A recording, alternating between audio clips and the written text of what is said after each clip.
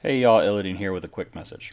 We realized episodes 1 through 12 had some rough audio and tech issues, and I tried to edit it all out, but it didn't quite meet our standards. So what we're going to do is we're going to be re-recording some of the topics in later episodes that inevitably will have more ideas and different content still pertinent to the original topic. So as you listen to these older episodes, we humbly ask for your patience as we press on and strive to bring you better content each week. If you'd like to continue hearing the original episode, keep listening. If not, look for the topic name in our episode list in our new episodes, where we've learned to fix some of those issues. We hope you enjoy. Hello, ladies and gentlemen, theys and thems, goblins and paladins all. This is the fourth episode where we, the Story Weavers, help you as players and dungeon masters, new, old, and aspiring, with questions and ideas for your next tabletop role-playing game. Welcome to This Dungeon is Occupied podcast. I am one of your hosts, Illidan, and as always, I'm here with Thorn. Hello. And tonight we're joined once again with Robbie, who was with us on episode 2. Robbie, thanks for coming. Oh, hello. Hi, everyone. The topic of this episode is homebrew, items, races, classes, and all other things not officially sanctioned by the powers that be. So we'll kind of go through what you guys, Thorn and Robbie, have created yourselves, or what you guys have stolen from other ideas.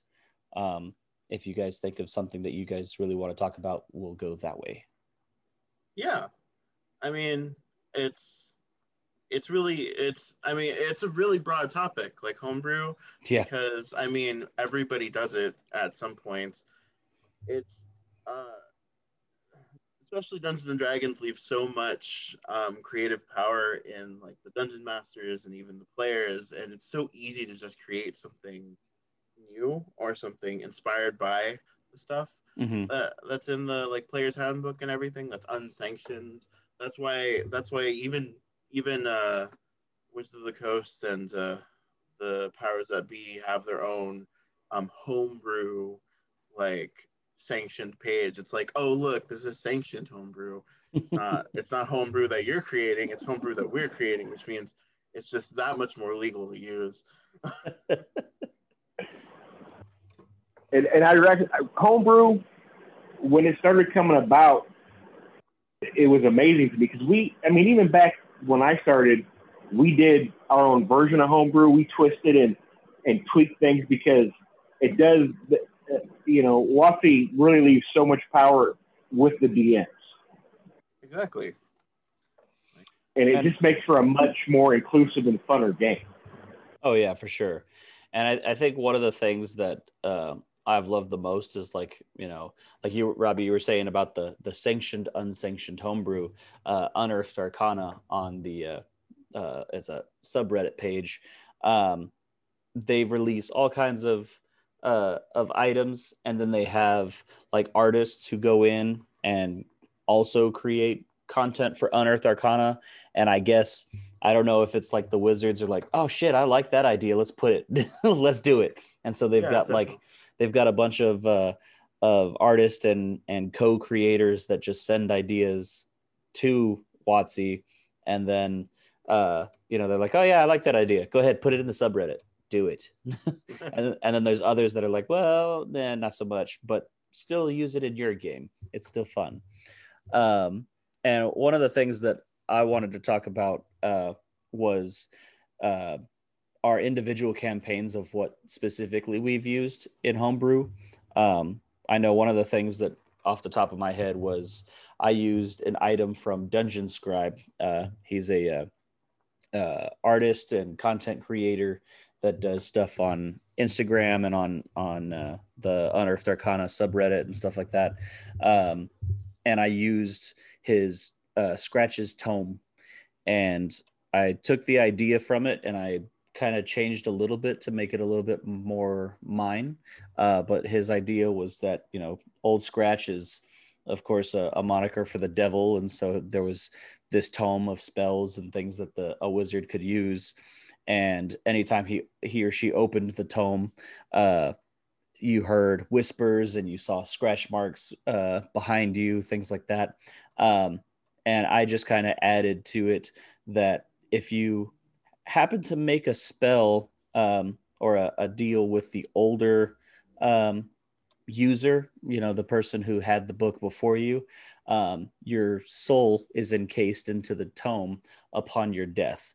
And so the back of the book, instead of an appendix or a table of context, it's a list of just names, and each one is scratched off, except for the last two in my campaign, the current player and the previous owner who was set free, Robbie.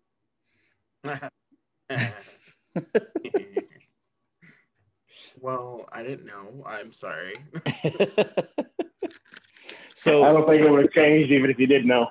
I don't think it would wouldn't have changed anything. But yeah. And it's definitely when I saw that, like, I it it had that air of homebrew, and I really really enjoyed it because it's very homebrew. It's very amazing. It kind of adds like, it's like your chef's kiss on your game. Like Mm-hmm. it's like, hey, this is my game, this is my world, and this is how I set it apart. Like, here's these items, or here's this class that's unique to my world. One of the ones that I use, especially in the game that we're playing now, the Ugorth, I recently that you all ran into is the Seed of Magic. Mm-hmm. That one, it's a flower with a bulb growing in the center of it, and that bulb is a source of magic. It is a connector to the weave of magic around the world, around everybody, and it usually is used in to like power large spells for long periods of time. And it's my own homebrewed creation. And I drew inspiration from, funny enough, I drew inspiration from Buffy the Vampire Slayer from the Nice. comic books, because in the comic books, there are these things called world seeds, which are the sources of magic on any like planet or multiverse. Mm-hmm. And if the world seed is destroyed, all magic disappears. And the cool thing is you can actually take that world seed and put it onto another world, that's lost its world seed, and revive all the magic in the world. And so I took that concept on a smaller scale, and I placed it in the dungeon to kind of manifest this conjuration of a whole plane of existence. So that's one of the things I've done with homebrew.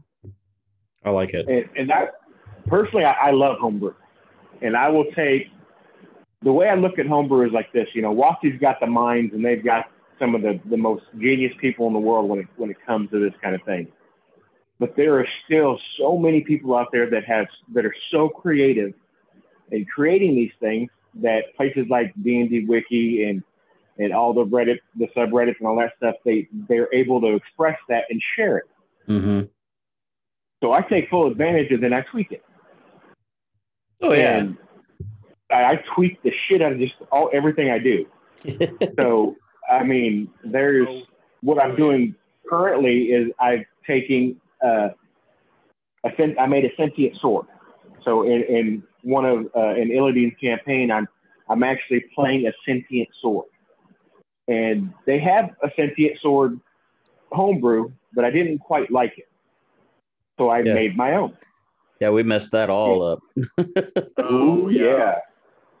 Oh, but I tell you, he's still alive. But the biggest trick when creating your own is balance, because you can really OP it badly. True, and we can touch on that too, because balancing issues, that's always like the crux of any DMs or story weavers issue with campaigns. For instance, like right now, Robbie and Thorn are in arc 2 of my campaign, where it's a level 20 and beyond campaign, but I'm home brewing Horde of the Dragon Queen, which is a level 1 through 7 campaign, and I'm taking it and moving it and molding it and destroying it completely and turning it into a level 20. And the issue is always, 8 kobolds is not going to scare a single level 20 character, much less 6 that we have right now. So it's all about balancing and taking the the items and the encounters and the rewards and changing it to where it works. But at the same time, as we talked about in the last episode, Thorn and I are of the mindset that we can't really OP anything to the extent of that it's game breaking. It's just a matter of giving a what did you call it, Thorn? A flaw or some kind of punishment to using that item. Because, like, for your Yeah. sentient sword, we have a bunch of different things that could possibly happen to you if the dice just don't like you that day. Yep. It's very, and like with the sentient sword, it's actually holding, encasing a fallen angel. So, and he's a black fallen angel, so he's a little bit more, and he wants to get back at the god that cursed him. So he's constantly looking for a more powerful being to come in contact with to take over. But it's not as easy as just, he grabs a sword and he takes over, or he just, I didn't want the type of a sentient sword that just talks to the person using it. Right. So I made it a mental battle. So it's will versus will. It's willpower versus willpower. And that's great. But when you get into powerful creatures, their willpower could be just as high, if not higher than the character I'm playing. That's true. So it's that's that double-edged sword. And it's not just one roll. You have to win 3 rolls in a row. Right, because So especially the higher level creatures, like the one that you're in right now, an adult blue dragon, he has legendary resistances. So even if he fails the roll, he's just like, whatever, legendary resistance. And then you have to try again and again. That's very true. And then my character was easy pickings because my character had a very high will, but I rolled really low as well. Yeah. And no legendary resistance. So I mean, and there's also a way to do like what I did with Tara and Rick, where it was the seed of just twins and of a homebrew race, which I really, really liked. And I put my twist on it again with a curse and, different things, gave them goals to reach in the future. That's a big thing you can do with a homebrew or a homebrew of your own, is build in some goal for you to reach in the campaign. It helps the DM out, and it makes everything so much more personal. Yeah, and that's one thing. Before I ask Robbie one question, you brought up the twins, Thorn. We absolutely stole that completely. We saw you saw the Andreessen race or sub race, and so okay, we like that. So write that down. And then you wanted to do twins, and then we just happened to be talking about the movie Lady Hawk. Don't copyright me. But we stole the entire premise of that and then twisted it and made it a curse that happened, daily to the twins, and that it was your backstory was that a god had cursed you.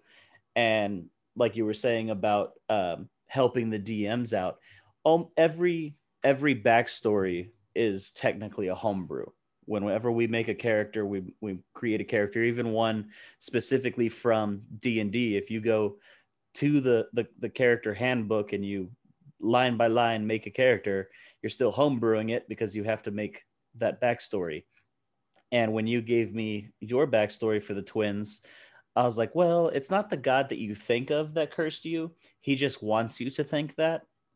And you didn't find that out until many, many, many sessions later of our 1.5 year long arc that we were able to. It was 1.5 years. It was a long time. But when Thorin finally found out, or rather Rick and Tara, his characters, found out that it was actually Bane instead of Sylvanas that cursed them, then their goal that they had thought they had completely shifted, and especially for Terra, it was like the end all be all of the goal. It was Bane had to die and pay for what he did. And so the question leading into that, Robbie, is how do you, we were talking about balancing, how do you balance a character's backstory like that and add it into your campaigns?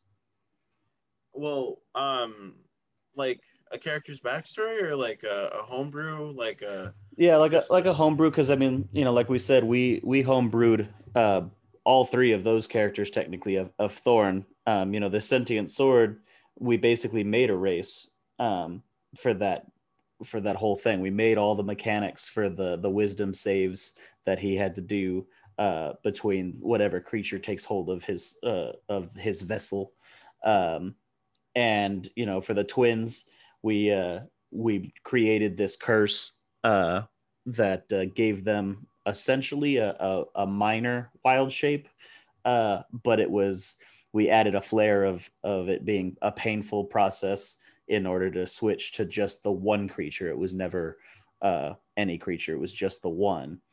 And then like for your new campaign, you and I worked on creating a race. How did you go about looking at the balancing? I know obviously I helped a little bit, but how are you looking at the stat blocks and the racial feats and saying, okay, this is balanced and this is entirely too OP? What's your process for that? what I tend to do is when you presented me with your character, it is a very interesting character. I really really like it. I like the race you presented, and I like the concept.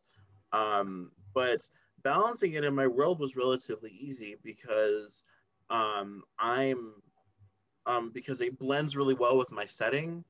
Mm-hmm. First off, and on top of that, like any ability that you have, like it's, I don't want to say it's really easy to balance homebrew with your campaign, but you're the dungeon master, and any homebrew that's added in adds to your world, adds to your role play.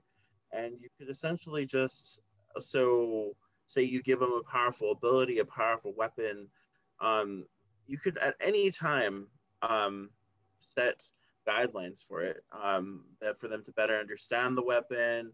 Like your race coming in, there's it's a powerful race that you have, and it coming into the world, you have statistically compared to the other races, you're a bit more powerful, but you're also don't have the same kind of charisma stat as the other ones because you have an alien body. Mm-hmm. Like Right. that's why it was really easy to balance it. When you told me about the creature you want to do, I told you directly. I was like, you are an alien looking creature, so a lot of people are gonna look at you strangely. And then with your abilities, I felt they were pretty balanced because it's a horror setting. I Right. mean, it's body horror, alien creatures, like strange beings. Like it fit perfectly into my world. Um, but when balancing homebrew, whatever the homebrew they present, like no matter how powerful it looks, you can always add guidelines to it. You can always tweak it, and whatever it's put into your world adds flavor to your world.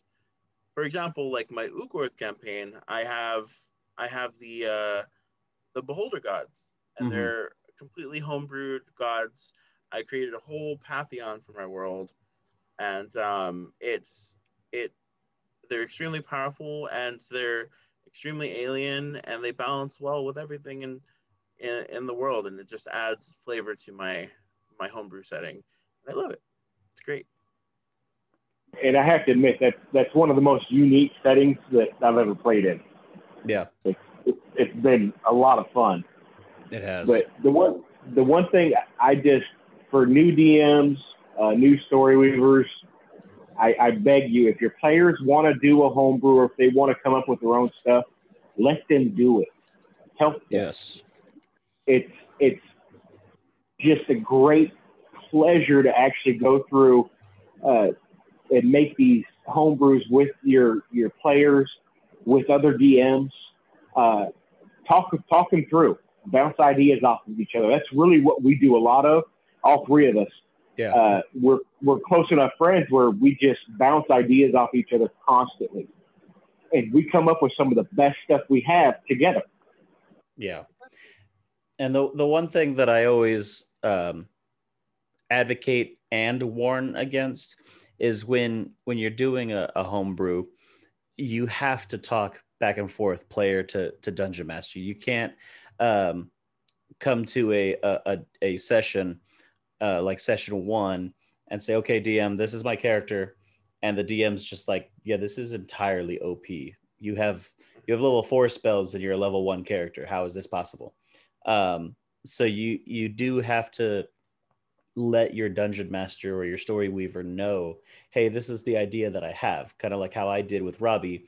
I said, okay, this is my race, and we're trying to be vague because we haven't started the campaign yet, but this is my race that I want to do. Here's the racial feats and the spells and things that he can do, and this is why. And I used a different race and different racial features to kind of help me balance out. So that's one thing that any dungeon master can do, is you could just crack open the character handbook and look at dwarves, and dwarves get a racial feat of being immune to disease and poisons, and they get I think it's a +2 to strength if you're a hill dwarf, and you get like a different plus for a mountain dwarf and things like that.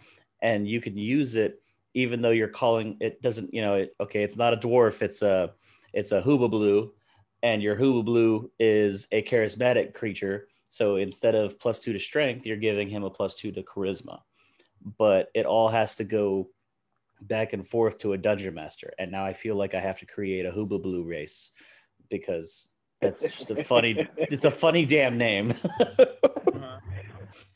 I mean, with the sentient sword I made, and really Rick and Tara's whole thing, I mean, and me and Illidan just texted back and forth constantly. Oh yeah. And there was huge wall text of just ideas and I want to do this and I want to do that. And Illidan be like, okay, you can do this, but let's try doing this instead. Mm-hmm. And it just went back and forth like that. And it makes a much more cohesive character for the balance. And then on top of that, I'm a writer, just like I know Robbie's a writer as well. Thorin is not. No, not at all. Which is why it was so funny that we were doing these wall texts, because I don't like being on the phone all that much. So we're texting back and forth. It's like, okay, long text inbound, and we're like, all right, well, shit. And then 15 minutes later, it's like a 7-page text message from both of us. Just because we're writing different ideas down. And especially as a writer myself, once Thorn had given me the premise and the, like, especially for the twins, we spent hours on end talking about the mechanics of the curse. We talked about what was going on, why the curse happened, when the curse happened. And then at the end of it, when he said, okay, I've got my characters, I know what I'm going to do, I said, okay, great. Here's a small short story that I just wrote off the top of my head while you were giving me all these ideas. And I just copied and pasted from his text messages into the short story, so that I was, I only wrote like maybe half the short story. And then I just copied and pasted his words into it. And I sent it back to him. And he was like, yeah, that's great, but I want it to be a dream instead of being real life. And I want to wake up in this curse. And, then when they saw the characters saw their father die, that's when they were cursed, and they had almost like a dreamlike sequence for the first, I'd call it a 0.5 session, because it wasn't even really a 0 session that we were doing all this character building. Yeah. And it's, just to mention that, and I'll give the floor to you here in a second, Robbie. I encourage DMs, story weavers to do 0 sessions with their people. Oh, it's almost a necessity now. Yeah, Nowadays it is, but back in the day we didn't do that. Yeah.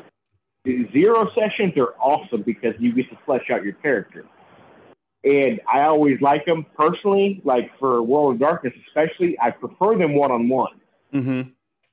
I know that's not always possible, but if you can, one on one is the best because that's when you get the most fleshing out of the character.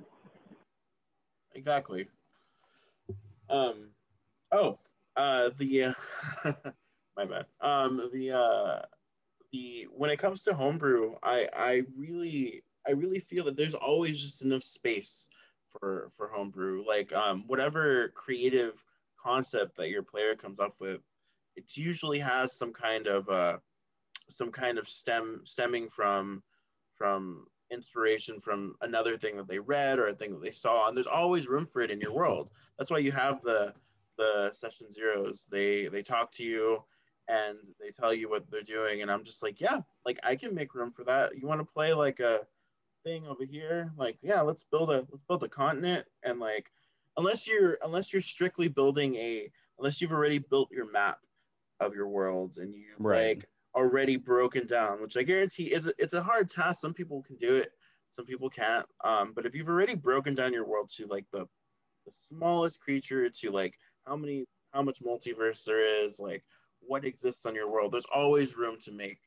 to add homebrew. So what you're Um, saying is if you Matt Mercered your world, it might be hard. I But guarantee but you if that you Matt that Mercered, if you Matt Mercered your world and you're Matt Mercer, then go ahead and homebrew because you could fit it in because you're Matt Mercer. Is that what you're saying? I agree. Yeah, I think I mean I'm always curious when I meet dungeon masters that are like, oh no, homebrew is just not at my table. we But don't have time for them. They're we don't have time for them. They're I usually people who are playing like with like the full statistics, like the full stats in front of them, and they're like everything has to line up numbers, and like they're playing right. like a video game, and Exactly. And it's they're supposed to be a Or story. oftentimes they're min maxers, which is not it's not bad to min max, but there's a time and a place and a certain way to do min maxing. Because I mean, everyone likes their character to at least be strong and not look retarded. You know, you don't want your barbarian to be super intelligent but have a -1 strength modifier. It just doesn't make sense. But at the same time, with homebrew or without homebrew, you are stuck in this railroaded box that you just can't get out of. And it's not, at least for the three of us, I know for sure, it's not fun for us. We don't get to throw ideas out there. We don't get to um, be crazy and chaotic. I mean, most of our characters that we make are chaotic creatures. And even Thorne's lawful good character right now that he plays in the Ugorth campaign with Robbie, um, he's still, I mean, he still has the creativity to kind of go outside of that a little bit, as long as we have some kind of explanation. Like last session, shameless plug for Robbie, his Glimpse the Unknown, twitch.tv. We every other Monday we have our campaign. Um, in the last session yesterday, um, Dimmy, my character, the chaotic satyr, was told by an aspect of a god, well, the third key to getting out of this place is that thing's heart. And I just turned around and shot it. And Thorn, being lawful paladin, following a god, there's an aspect of a god. He just kind of shrugged and said, okay, here we go. And, ripped the heart out once I had shot it. But To most, everyone's horror. to everyone's horror, except the three of us, because I mean, you pretty much expect it at this point. Yeah, that's fair. But a DM that doesn't like that stuff, doesn't like the chaotic and the out there ideas, i.e., homebrew, he would have said, no, paladins would never do that. He's a lawful good character. He would never like it. It's almost like, oh, he'll never kill, but that's literally what we do in Dungeons and Dragons. Like it's just Yeah, that's. I'll let you. I'll give the floor to your Thorn in a second, but I want to touch on that really quickly because if we look at that, if we look at the box that is the main stories that Wizard of the Coast wants to tell with all of the published content, um, it's my biggest issue with it, and the big problem I have with people who don't do homebrew is that like everything's just so black and white. Like everything Yes. is paladins are good until they're not. Like until they break an oath and they're either like, super good or super evil. And then like kobolds are stupid. Goblins are dumb. Like orcs are evil. Like it has all of these like connotations that I'm not entirely comfortable with. And Hmm. as somebody who really loves these like monstrous races, I like the idea that there is a kobold who can rise above the pre its its um its preconceived notions of what a kobold is and be like, oh hey, I'm strong, like I'm a barbarian kobold, and like and orcs are like, well, I'm a good orc, and demons and devils and angels can all have like this spectrum of whether they're good or evil, like they can fall in a gray area. And I love the idea of playing with that. That's why I love homebrew so much, because a lot of homebrew kind of plays with those ideas of your preconceived notions of what good and evil are. And Hmm. so I that's why it's so hard for me to play just regular published campaigns sometimes, like the official content, because I'm just like, oh, we're killing orcs. Well, are the orcs good? Oh, they have to die in order to move forward because they're evil. Okay, but why are they evil? And that was one of the things that I encountered when playing in one of my friends' campaigns. He was playing the dragon Horde of the Dragon Queen, Hmm. and he was playing it by the book, and the kobolds were all evil, and they were worshiping Tiamat. And I was like, I want to try to communicate with them before we slaughter all the kobolds. And it was an impossible thing. Like he had already like openly was like, well, the kobolds won't believe you because they're evil. And I'm just like, but they can't all be evil. Every single kobold in the world can't be evil. I Right. like so sorry. Rant over. My bad. All right. No, no, and that's actually it's common, especially among newer DMs that aren't quite comfortable with expanding on the parameters of what the game's drawn out in the DM's guide and the player's guide. Hmm. They're kind of they don't want to expand out because they're just not comfortable with it, uh, and that's okay. There's nothing wrong with certain aspects of it, but especially in the world today, it needs to be all inclusive. Uh, and even me, as old school player as I am, and a lot of my characters have problems with goblins for some reason. I don't mean it to happen; it just does, and everybody gives me shit for it. Especially one of our other friends, actually the one Jamal from episode one. Yeah. But yeah, because he loves goblins, and most of my characters don't. So They're uh, adorable. I'm trying to be better about it, but it's it's something that needs to happen because if you go dive into the homebrew, if you go online and dive into homebrew, my God, there's so much. Yeah. There is so much, and some DMs just say, any homebrew you want, just talk to me about it. We'll figure it out. Right. And there's some DMs that are like, just go here, here, here. These are the ones I want to deal with, and that's fine. It's good either way. Hmm. But if you're a new DM and you want to just deep dive into something, just look up homebrew.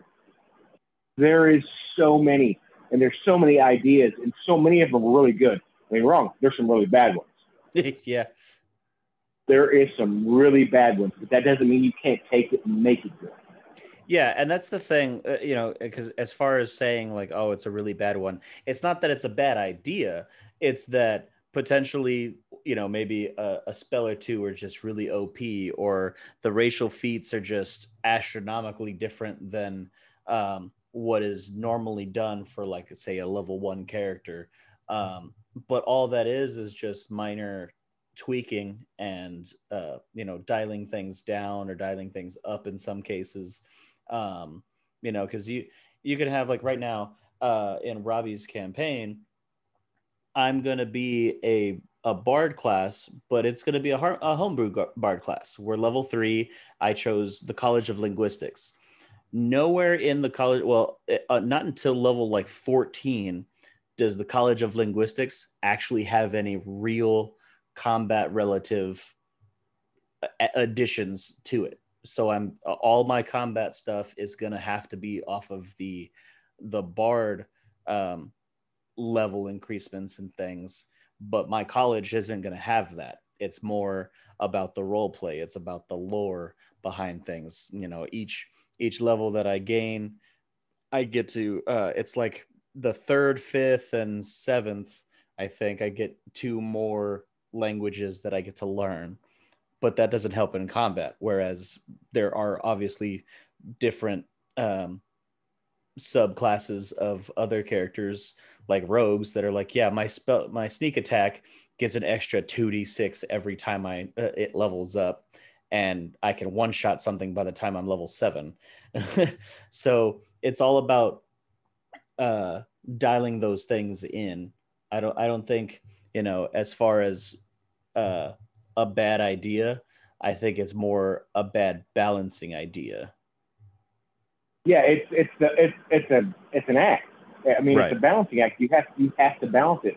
Like with the sentient sword, it could very easily be OP. Oh yeah. But Yeah. what we did just to take the whole top off of it was we made this sword be the most recognizable sword among clerics and paladins, and also hated. Right. So it takes the, like, because we could have made the swords where if anybody sees it, they're automatically scared. But no, Yeah. we didn't do that. We put a negative connotation to it, and that kind of took some of the, some of the teeth away from it. Right. And it also leads to hilarity as well. Because in session 1, Robbie was playing a cleric and he saw the sword and he instantly hated the sword, banished the NPC that was carrying the sword, and picked it up. And so we had this, wisdom saving throw 1v1, player versus player. And Robbie's dice lost. So for a short amount of time, one session, Thorn had control. It wasn't even the whole session. It wasn't even the whole session. Was, Thorn had control of Robbie's original character, Clarice, and Robbie had to write up a new character on the spot. I knew her well. Yeah, and that's actually some of the greatest things in my mind for any tabletop role-playing game. I mean, the role-play part of it, it's in the damn name. The role-play aspect of it is a lot more fun, at least to me, and immersive. I've done dungeon crawly games where it's combat after combat after combat, and those can be fun, but in my experience, it's always fun because of the way we've done it. We've always done a slight bit of role play between, like when you kill a character, what's the famous line? How do you want to do this? Like that's something that everyone across almost every table I've ever played in has ever said is, how do you want to kill it? How do you want to do it? And you have to describe the death. That's role play. There's no mechanics about that. There's no, I'm going to roll my dice to see how well I decapitate this monster. It's just that we're role playing that aspect. And especially for older players like the three of us, we've leaned heavily into the role play aspects of games as opposed to the combat aspects of games. We almost put off combat almost too far sometimes, just because we want to get that extra role play in. Yeah, especially in games, we give a lot of options on what you can do instead of combat, and sometimes people take the non-combat option, which is fine. Like, I mean, as long as it's role played well, we can avoid the massive slaughter ahead. You know. Yeah. So And I mean, our friend Raven did that gloriously in Arc 1 of my campaign when she forgot that red dragons were inherently evil most of the time. And you guys went into the fire plane to get the god killing sword. And she just waltzed in and was like, "Hey, I want to talk to your boss." It like straight up just Karen'd the entire encounter. "I want to talk to your manager," and just walked on through. And it was charisma roll after charisma roll to get there. And she finally gets to the red dragon, and Raven's just like, "So you're a pretty dragon. Can I have that sword?" and just sure. and just it was rolls some of her perfectly. best. Yeah, it was some of her best role playing she ever did. Yeah. Yeah, it was it was really really great, and it's funny because it came off the heels of a massive slaughter Oh of yeah. fire giants Yeah. before we got there. Yeah. Yeah. Death defying combat encounter into just the best role play I've seen from Raven. And then also the best roles I have ever seen from Raven. Like, Who notoriously rolls for crap.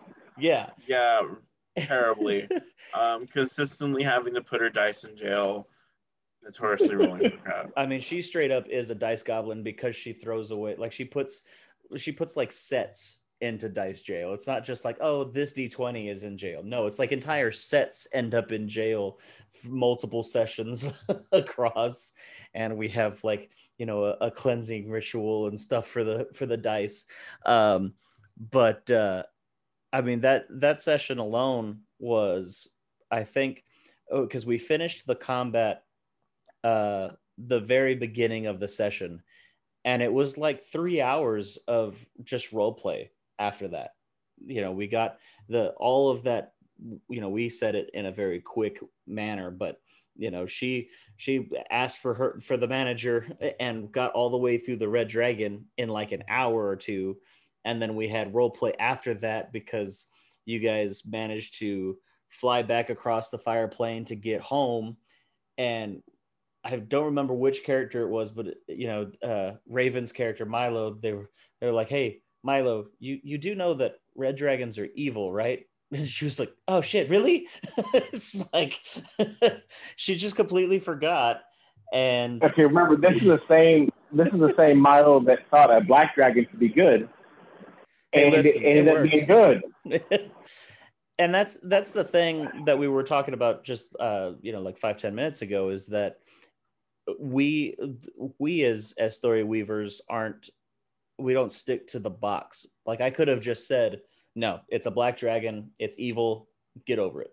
But then now I have a player that is upset with me because I didn't give her the chance to express something else in the campaign.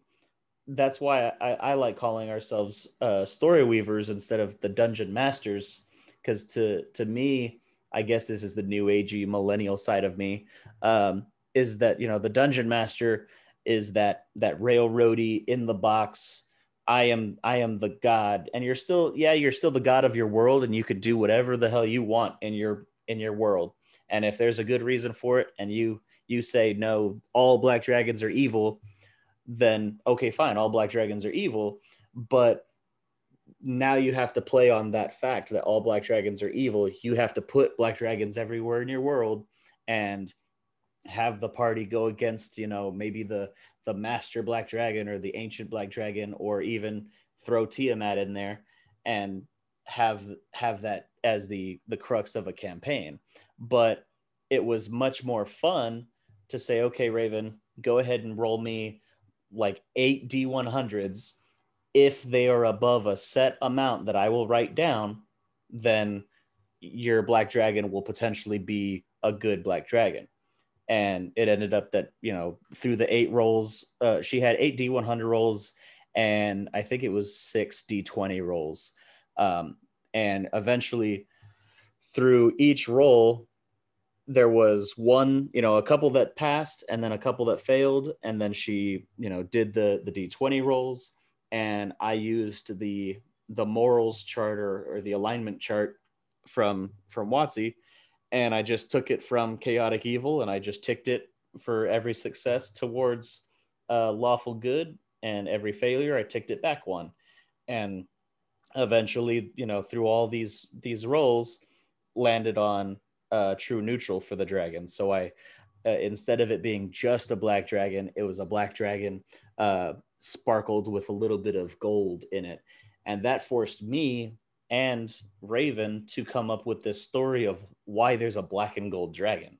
So now I've got history that I can write. There's backstory to not only this dragon and the dragon's parents, but now I've got a history of like, okay, when you guys go to talk to Bahamut and the god of the dragons, he's gonna say, oh yeah, I remember there only 3 black dragons in the entire world were ever remotely good.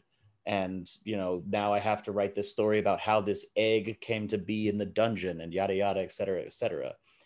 It's just like we've all said multiple times, it just makes it more fun to just homebrew this shit and just make it just go wild with it.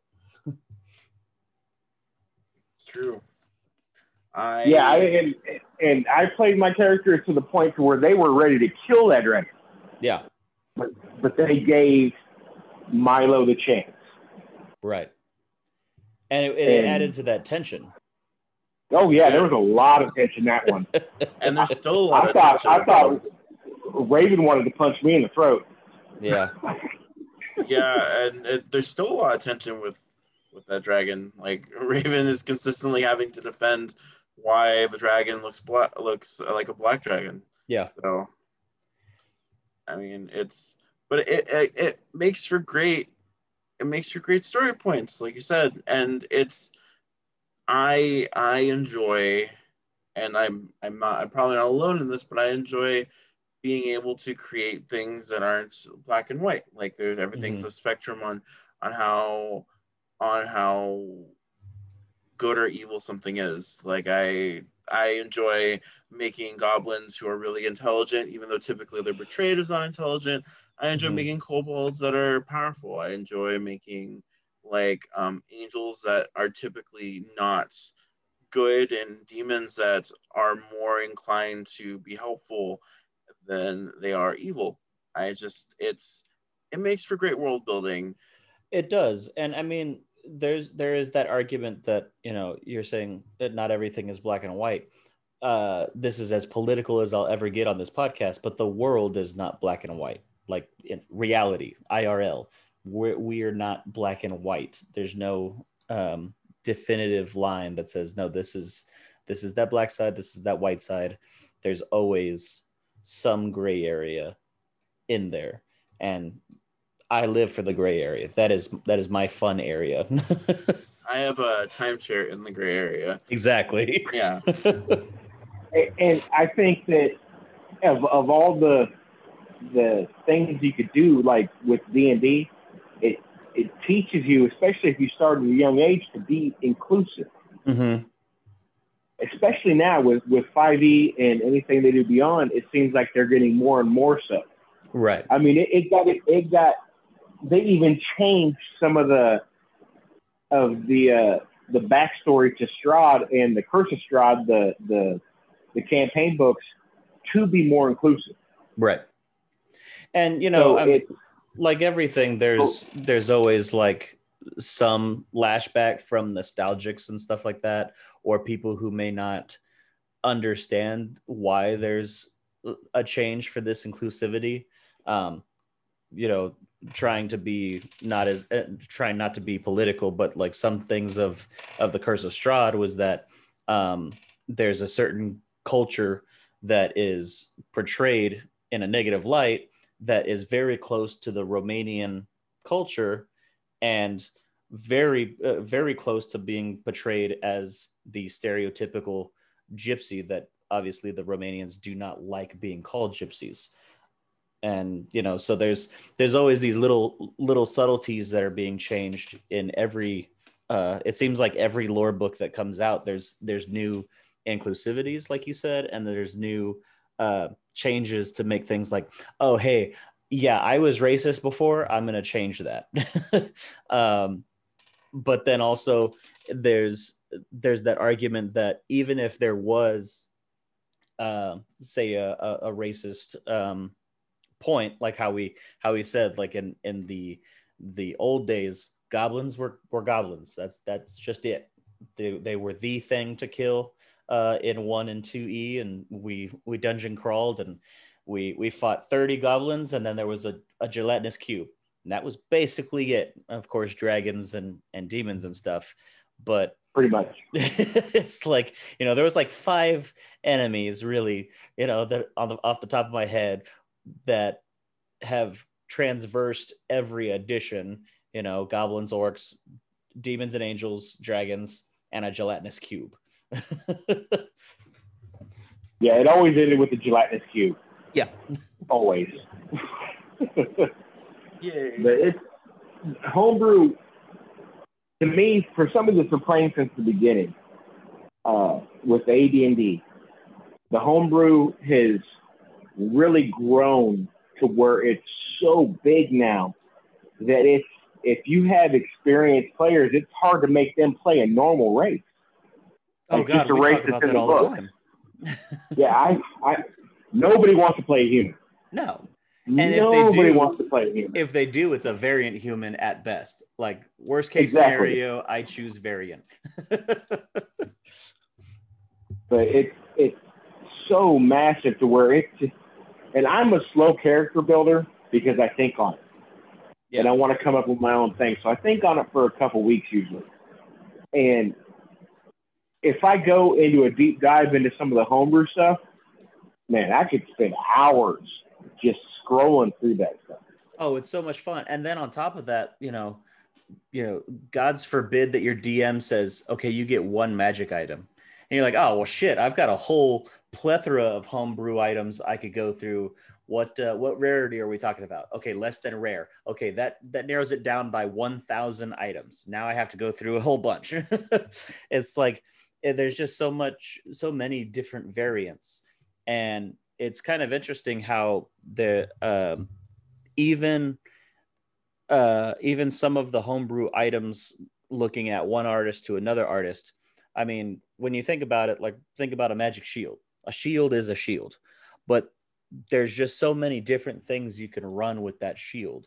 Like Robbie's character in my campaign has the shield of freaking Gilgamesh, and there's a ram shield that deals damage to or extra damage to structures. I've seen magic shields that if your party has each one has the same shield, it gets a +1 or a +2 to AC for a phalanx maneuver or a shield wall. And it's always fun to see these items that are based off of history, or to see things based off of movies, TV shows, all these different things. Like there's nothing, I forget what the exact quote is, but there's no original idea anymore. It's all just twists and variations of essentially the same thing. And don't forget the many different pantheons of gods. And oh yeah, I mean, you can go the Norse gods, you can go Greek, Roman, you can go any god you want in D&D. There is precedence for all of them. Right. And even if there isn't precedence, there's at least enough precedence of different pantheons that you can create your own. As Robbie did in his campaign, he created his own pantheon of beholders, but they're still gods. That in its basic form, it's a god in a D&D world. And then he just changed little things here and there to make it his beholder gods, to make it his own thing. And that's what I beg people to do when I play in their tables, is don't tell me like this is okay, here's the player's handbook, that's all you got. Like, don't give me that, because I will fuck it up. Yeah. Yeah, that's what I tell people all the time when I'm playing with them in their world. If they're just doing the basic, like they're like, you can only pick from here, here, and here, and I'm like, but have you considered? Right. And they're just like, because in that same campaign, in the Horde of the Dragon Queen campaign that I'm a part of, I'm playing an elf, but I originally wanted to play a bugbear, and oh, I got so much slack for it. The table that I'm with, there, he was determined to tell me that bugbear is evil, and I I was like, but it's in here, like, and he said, and he was like, if you're a bugbear, they're gonna attack you because you're evil, and I'm like, but why? Why is the bugbear evil? See, Like, and I'm an evil person because if a DM told me, okay, well, if you're gonna be a bugbear, you're gonna be evil, I'm gonna be like, oh, you just let the chains off, bud. Like, yeah, I'm gonna be evil. Yeah, those are the fun ones. Yeah. and Now, let me ask you this: Do you think we get in trouble for plugging some homebrew websites? I don't think so because we're not claiming it as our content. So Uh, there's your disclaimer, audience. The following yeah, sites are not ours. We just use them in our own personal campaigns, for not for money or for anything else other than pure enjoyment and entertainment. Okay, Thorin, it's you. D&D Wiki is one of my personal favorites. There is so many to go through, though. If you plan on touching D&D Wiki, give yourself like 2 to 3 hours because it's going Oh, to take you a easily. while. Yeah. And I mean, I'm staring at one right now. If you are a new dungeon master, a new story weaver, and that actually just reminded me that I went on a tangent and forgot to actually say why we call ourselves story weavers. I'll get to that in a second. Um, there is a book that you can go to Amazon, or you could go to Barnes and Noble, and you can get, and it's from WotC, the whole thing. I'll read the whole title. It's Dungeons and Dragons: The World Builder's Journal of Legendary Adventures. Create mythical characters, storied worlds, and unique campaigns. This was a gift to me from good old Robbie. hola. And I have yet to write in it. I have used at least 10 of the prompts on these pages. I just haven't written on the page because the page is like, I don't know, less than a foot worth of writing space. And for a writer, when it says, here's page 1, right? Describe the black market in one of the cities you encounter. I won't even read the rest. Just that sentence alone, I'm like, Jesus Christ. Okay, like the black market, I need like 10 pages of this because I've got character names, I've got backstories for those characters, I've got who's the head of the thieves guild, who's the head of the black market, are they friends, are they foes, do they often fight for territory, is the city that you encounter okay with the black market, or are they constantly on guard, and anytime somebody mentions the black market they're immediately arrested or they're immediately hung. Like, it just goes on and on and on. And if you're looking for ideas, you can Google essay prompts. Even the saddest essay prompt. No, that's not true because I've taken the tax test. Some of the saddest prompts that you could ever do um, can be turned into an amazing campaign, or at least an amazing backstory. And we've said it in all 3 of our past episodes: steal everything. If you aren't, as long as you don't Yeah, as long as you don't claim the content as your own, because even my campaign for Arc 1, I stole ideas from the podcast Dungeons and Randomness. I literally stole their map for a portion of my world. I took their continent, Alara, I made the continent, I kept the same names, and I told my party, hey, this map here, it's not mine. I didn't draw it. I stole it from this podcast. I'm going to use it, but I'm stealing the names, but I'm changing the backstory of half the cities. And the basics is there, but everything else is me. And we played the shit out of it for a year and a half. And we went to different islands, we went to different planes, and it's all different things that I just used based off of that one map plus a few uh, books from WotC. So as long as audience, as long as you're not streaming if you were to stream a game, at least give credit to whatever artist, just like how I talked about Dungeon Scribe with Old Scratch's tome. I used his item. I even emailed him and asked him permission if we were to use it on a podcast or a streaming service. Could I do it as long as I credit him? And he said yes. And I even got lucky enough that he had an extra backstory for the item. And I was like, here, this is what I used in my campaign for my notes. And I almost had a heart attack and died right there on the spot. Like I called Thorn that day and I was like, Thorn, you'll never guess. Dungeon Scribe, I emailed him and then he gave me this and we read it together and fucking just went off the rails for the item. Oh yeah, and a lot of those homebrew guys, if you email them or message them, yeah, they're going to answer you. Yeah, they're super cool guys. And I mean, Dungeons, I will gladly plug Dungeon Scribe if he ever hears this podcast. Hello, Dungeon Scribe. And he has an Instagram. He has a subreddit page, and he goes on to Unearth Arcana a lot. And he has a Patreon. And for, I think, 8 months, I was a patron on his Patreon. And every week or so he puts out a new item, and every month he puts out a special item and artwork and card that's all inclusive, and it comes out really pretty. And I stole the shit out of a lot of those items and used those in campaigns galore, and even some that Robbie and Thorn have no idea about yet. Oh, we'll find out. Oh yes We will. Yeah. Hey Robbie, what's your favorite homebrew site to use? My favorite homebrew site. I am glad you asked. I haven't been preparing this whole time to tell you. I promise. Click. I really like, for starters, I really like DM's Guild. I know there's a lot of like paid stuff on there, but some of that stuff is really, really good, and I paid for it.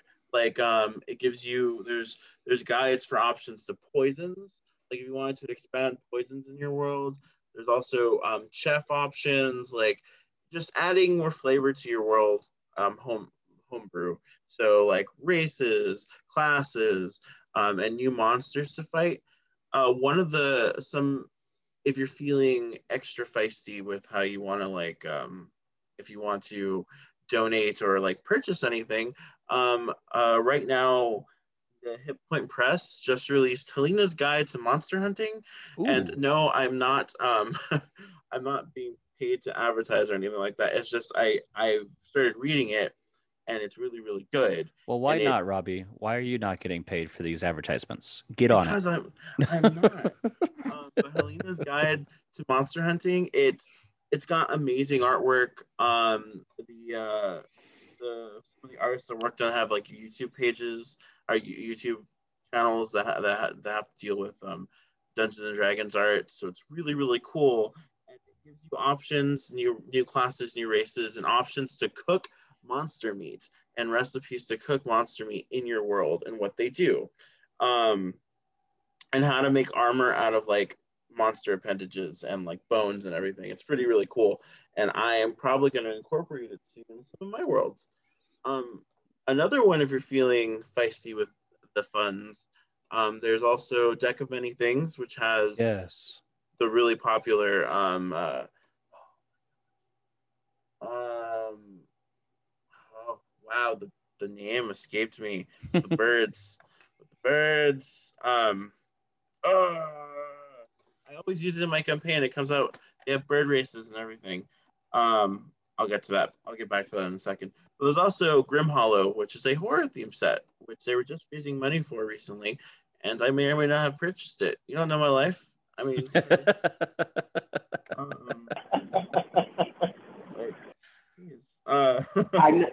I know Raven loves Griffin Saddleback, and that's a homebrew for magic items.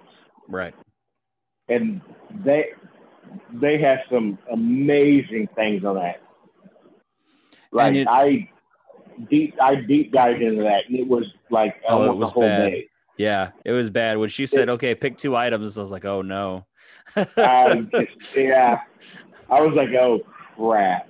Yeah, that's gonna take a while. We even like it was so bad because we were like, "Okay, Raven, are you sure? Because you didn't tell us not to get a legendary item, And she Exactly. was like, yeah, no, go for it. And I was like, you realize Thorne and I are notorious for like game breaking shit, right? Yeah, no, Yeah. it's good. Go ahead. I was like, man, now I got like 2-3 days worth of research and deep diving in. Like I picked like 8 items and I was like, okay, these are the 8 I want. Now I have to pick 2. Shit. Yeah. I did the same thing, and but I have to give Raven, because Raven's a newer story weaver, so she's working on her spur of the moment thinking, her quick thinking. Yeah. And she started this game with me and Illidan, and we just random generated. Yeah. And we've just been, we're notorious, and actually me, Illidan, and Robbie, we're notorious for breaking games. Yeah. Because we are not going to do what you want us to do. And we are absolutely. If you show us a railroad, first of all, railroads. There's an argument that railroad shouldn't be in a fantasy campaign, but we won't get into that. Forrest, from episode 1. But if you throw us a railroad, we are either going to bend the tracks or we are going to use the railroad for evil. There's no in between. You give us a sandbox to play in, or we're gonna fuck it up. Yep, that's true. Before I forget, it's called Humblewood. I use Humblewood a lot. It gives you a variety of bird races. I've always been really angry that Aarakocra are supposed to only look like eagles and falcons, and so I have pigeons, birds of paradise, like all this stuff. So that's what I used. Sorry. Yeah, that's okay. Before I forget. And of course, there's also the sanctioned D&D Beyond. Yes, of course. And also, before I forget, we keep touching on Storyweaver, and we never actually explained, in this episode at least, what Storyweaver means to us. And at least for me, this entire episode has been about homebrew and about storytelling and role playing and using different mechanics that aren't necessarily sanctioned, but there's that one itsy bitsy line called Rule 1 of the DM's guide, and that's that you're the DM. It's your thing. This is what you want and how the world you created, how you want it to be. But the reason why I changed my thought process from Dungeon Master to Storyweaver was because I think that when we all sit at a table, all 6 or 10 of us or whoever's playing at the game that night, we are all telling the story, and it's just facilitated through the one guy calling himself the Dungeon Master, or as I like to say, the Storyweaver, and we are weaving each character's stories together into the main campaign or the main goal or the main story. And it's very similar to, I guess, because of my thought process and background in creative writing, and Robbie as well, that if you were reading and or writing a book, you don't just have this one person telling the story the entire time. Yes, you have a main character, but that main character talks to thousands of different people and interacts with different monsters and cities and things. And there's got to be a cohesive line to it. And even chaos has some cohesivity to it. So that's my thought process on why I call myself a story weaver, is because I'm weaving the other 6 people at the table. They're giving me their role play and they're giving me their combat stats and their backstory, and I'm weaving it into what I'm using as the campaign. If I was to just say, like when we were talking about Raven and the Black Dragon, if I was to just say, no, your Black Dragon is evil as shit, and when it hatches, it's going to eat you, that's not fucking fun. So that's my thought press. I don't know how what you guys think about Storyweaver. I agree completely. I come from, yes, I have a huge background in D&D, but I like to run World of Darkness. I've played countless other, tabletop RPGs, from Shadowrun to Marvel, dark stories to just, having fun. Yeah. But in World of Darkness, they don't call you a game master; they call you a storyteller. And to me, after so long, the RP is everything to me. Yeah. Like the combat, that's secondary. It happens fine. I want to see people talk. I want to see them interact. I want to see how they're gonna react to the bends and the twists and the stories I give them. Mm-hmm. And that's what I think of when I think of Story Weaver is just the ability to weave this fantastic and a fantasy world Mm-hmm. into being and see how people react with it. Because Right. like I've always said, drama makes great RP. So I just want to inject drama into the world that I've created and see what people do with it. Yeah. Because I mean, there was a thing that happened a couple weeks ago with the War of Darks campaign that just took me completely off guard. And everybody was actually able to talk themselves out of a huge combat situation. And it surprised me so much. I mean, I rewarded extra experience points because it was just so unique. Yeah. And it was great. And I mean, even last session, we were all, it was a dream sequence and we were all supposed to die. And somehow I managed to Jenga myself out of that. Literally. Shameless plug. If anybody ever gets a chance to play the game Dread, play it. It's amazing. It is amazing. It is. And the guidebook is free to download online for Dread. Yeah, that's awesome. Official. Yeah. He's been around for a long time too, so. Yeah. So, I was going to say, in closing, what is everybody's favorite homebrew that they've played or had in their campaign? Robbie? My favorite homebrew to have in my campaign has had to be the That's a really good question. Actually, it's got to be the Beholder Gods. Honestly, like I'm really proud of the Beholder Gods. It was a very it was a concept that had been sticking with me for a while. When you think about beholders, it's all the godlike power and all the megalomania of beholders. So Mm-hmm. I was very happy about it. So. Okay. Mine is, shameless plug, is my current campaign from Arc 1 to Arc 2 and beyond. The players themselves, or the characters rather, haven't figured it out completely. There's been a couple of times where I thought for sure there was going to be a roll to see if they could get it, but it hasn't happened yet. But the entire premise of my campaign is that everything is connected. So even though the campaign Arc 1 was called the God War and Arc 2 is technically Horde of the Dragon or Horde of the Dragon Queen, the entire campaign is called the Roaming Shores. And so each continent and each plane are essentially islands in this grander galaxy-esque ocean.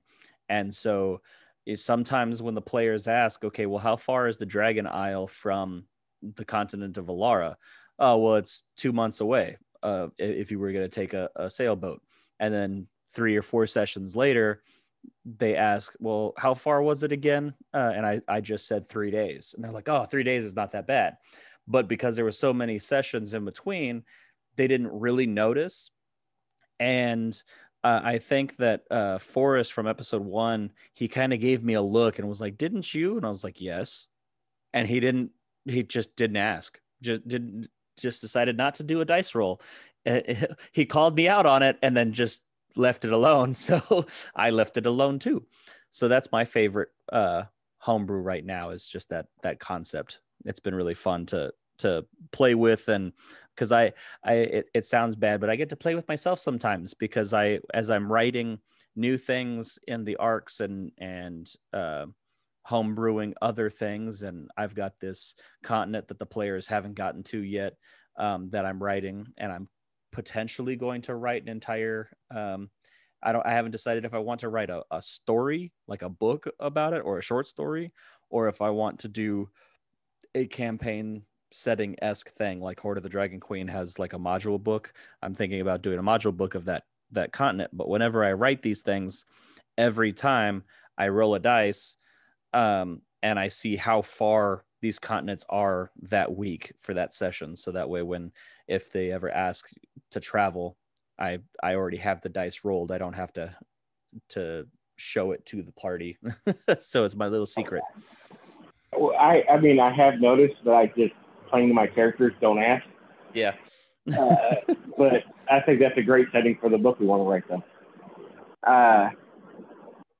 Mine, to be honest,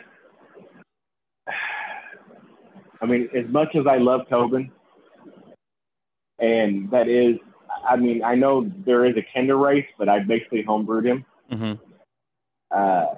Rick and Tara. Oh man, Rick and Tara has been so much fun. Just the amount of backstory and the amount of things that we went through and how we kept it from everybody, their whole story. Mm-hmm. Like, they didn't know what was going on when we came in, and one of them was an eagle and the other was an Andreessen. And then the other one, next thing you know, you got this other Andreessen walking out in a wolf. I mean, just the way it worked out was so much fun. Yeah. And the amount of times different personalities. Yeah, and the amount of times you had to do deception rolls behind the scenes, because I, as the story weaver, I didn't want to say, anytime the characters asked, "Oh, hey, where's Rick?" And obviously Tara was the one during the day to talk, and she would say, or during the night, sorry, and so Tara would say, "Oh, Rick went off hunting. He'll be back later."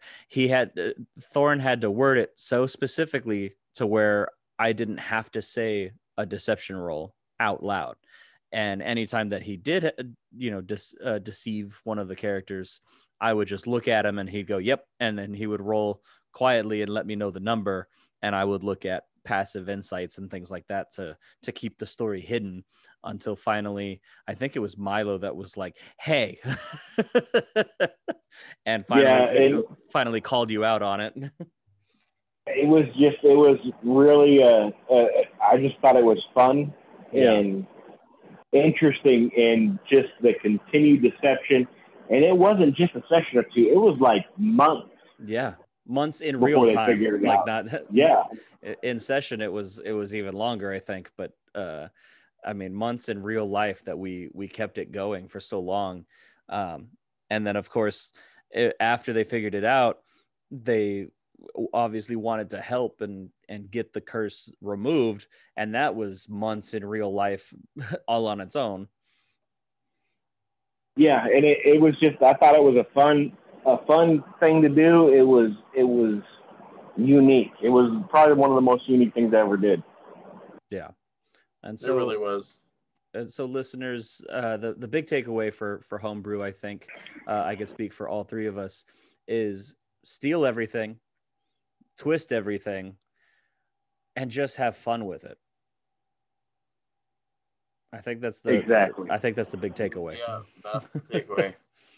Steal everything. Do it. And there honestly, there could be another episode about this. This is such a broad subject that there's so much more that we haven't touched on. And if you have questions, just email Ility, if you don't mind, give an email address that they can email questions to. Please ask. Any questions you have, we will answer you. And it'll probably be pretty quick because I don't think anybody's ever emailed us before. Nope, not yet. And I actually might just make a Gmail specifically for the podcast. But currently my email address is on the Podbean website. And if you go to This Dungeon is Occupied on Podbean, or I could now say on Spotify and Google Podcasts. Now I got the email. We're live on those as well. my email address is there. It's rather long because it's Captain Illidine's email, but it's CAPT for Captain .illadine.lyrander@gmail.com. So if you want to email us those questions, I'd be more than happy to converse with you. We may even, if we like the ideas, we may even have you on a Zoom call and do an episode with you. And on that note, if you guys do like our content, please share the content. The more likes, the more follows, and the more sharing that we get, the more audience we can reach and help out in their campaigns. If you guys are players listening in and you guys know that your DM is looking for new ideas, man, shoot the podcast over to them and just let them listen to it. Our undying gratitude just for a simple like on the website. And if you feel the urge to financially support us, we do officially have a Patreon that you can go to Patreon and search "This Dungeon is Occupied," and you can find our information there. The links are also on our sponsors list. The Captain of Ravens Emporium is our business sponsor. It is on their website at candremporium.com.